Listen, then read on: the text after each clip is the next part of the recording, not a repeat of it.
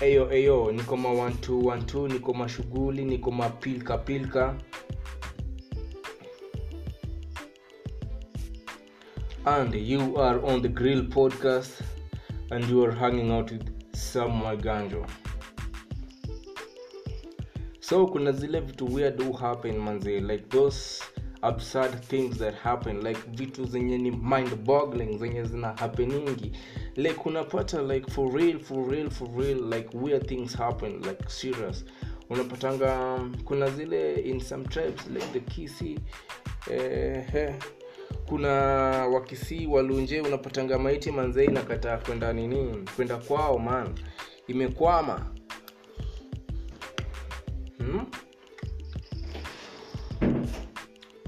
Unasikia maiti ilikataa kwenda home. Ati kwa njia tu imekataa kwenda.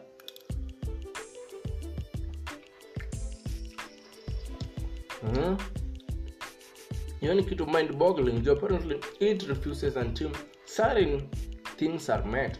So apparently today is on the 7th of June 2023, and apparently little got made a barrel with my dad, so of our neighbor at my grandma's place, you know, we have and be in solidarity with the neighbors, like neighborhood Itora Matora, you know, like you must be seen, you know, because modoni ado, you know, like a person is the people, you know, like mtu ni watu, you know. And so manze tuko hapo tulikuwa tumeenda with the barrel, but then everybody in the Itora and everybody in the place knew that manze lo barrel inafanyika leo.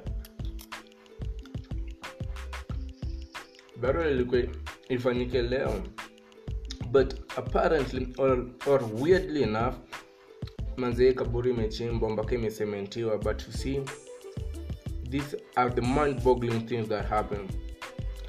So me and my dad manze tuko on our way, man, like tuko on an African time persons. So manze tumefika zile masaa tuko like hata tuoni watu, tuko like could not be happen. Ile nje tulikuwa tupite, obviously tulikuwa expect pata yani makinya, like as in other vehicles or something manze. Tunapata ni si solo.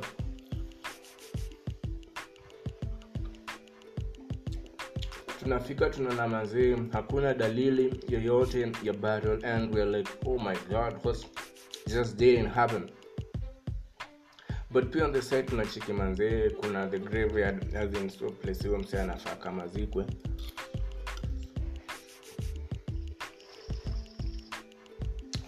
But so you see ijafanyika, so we just said to my grandma's, actually ni neighbor, so we're just neighbors, to go and find out more.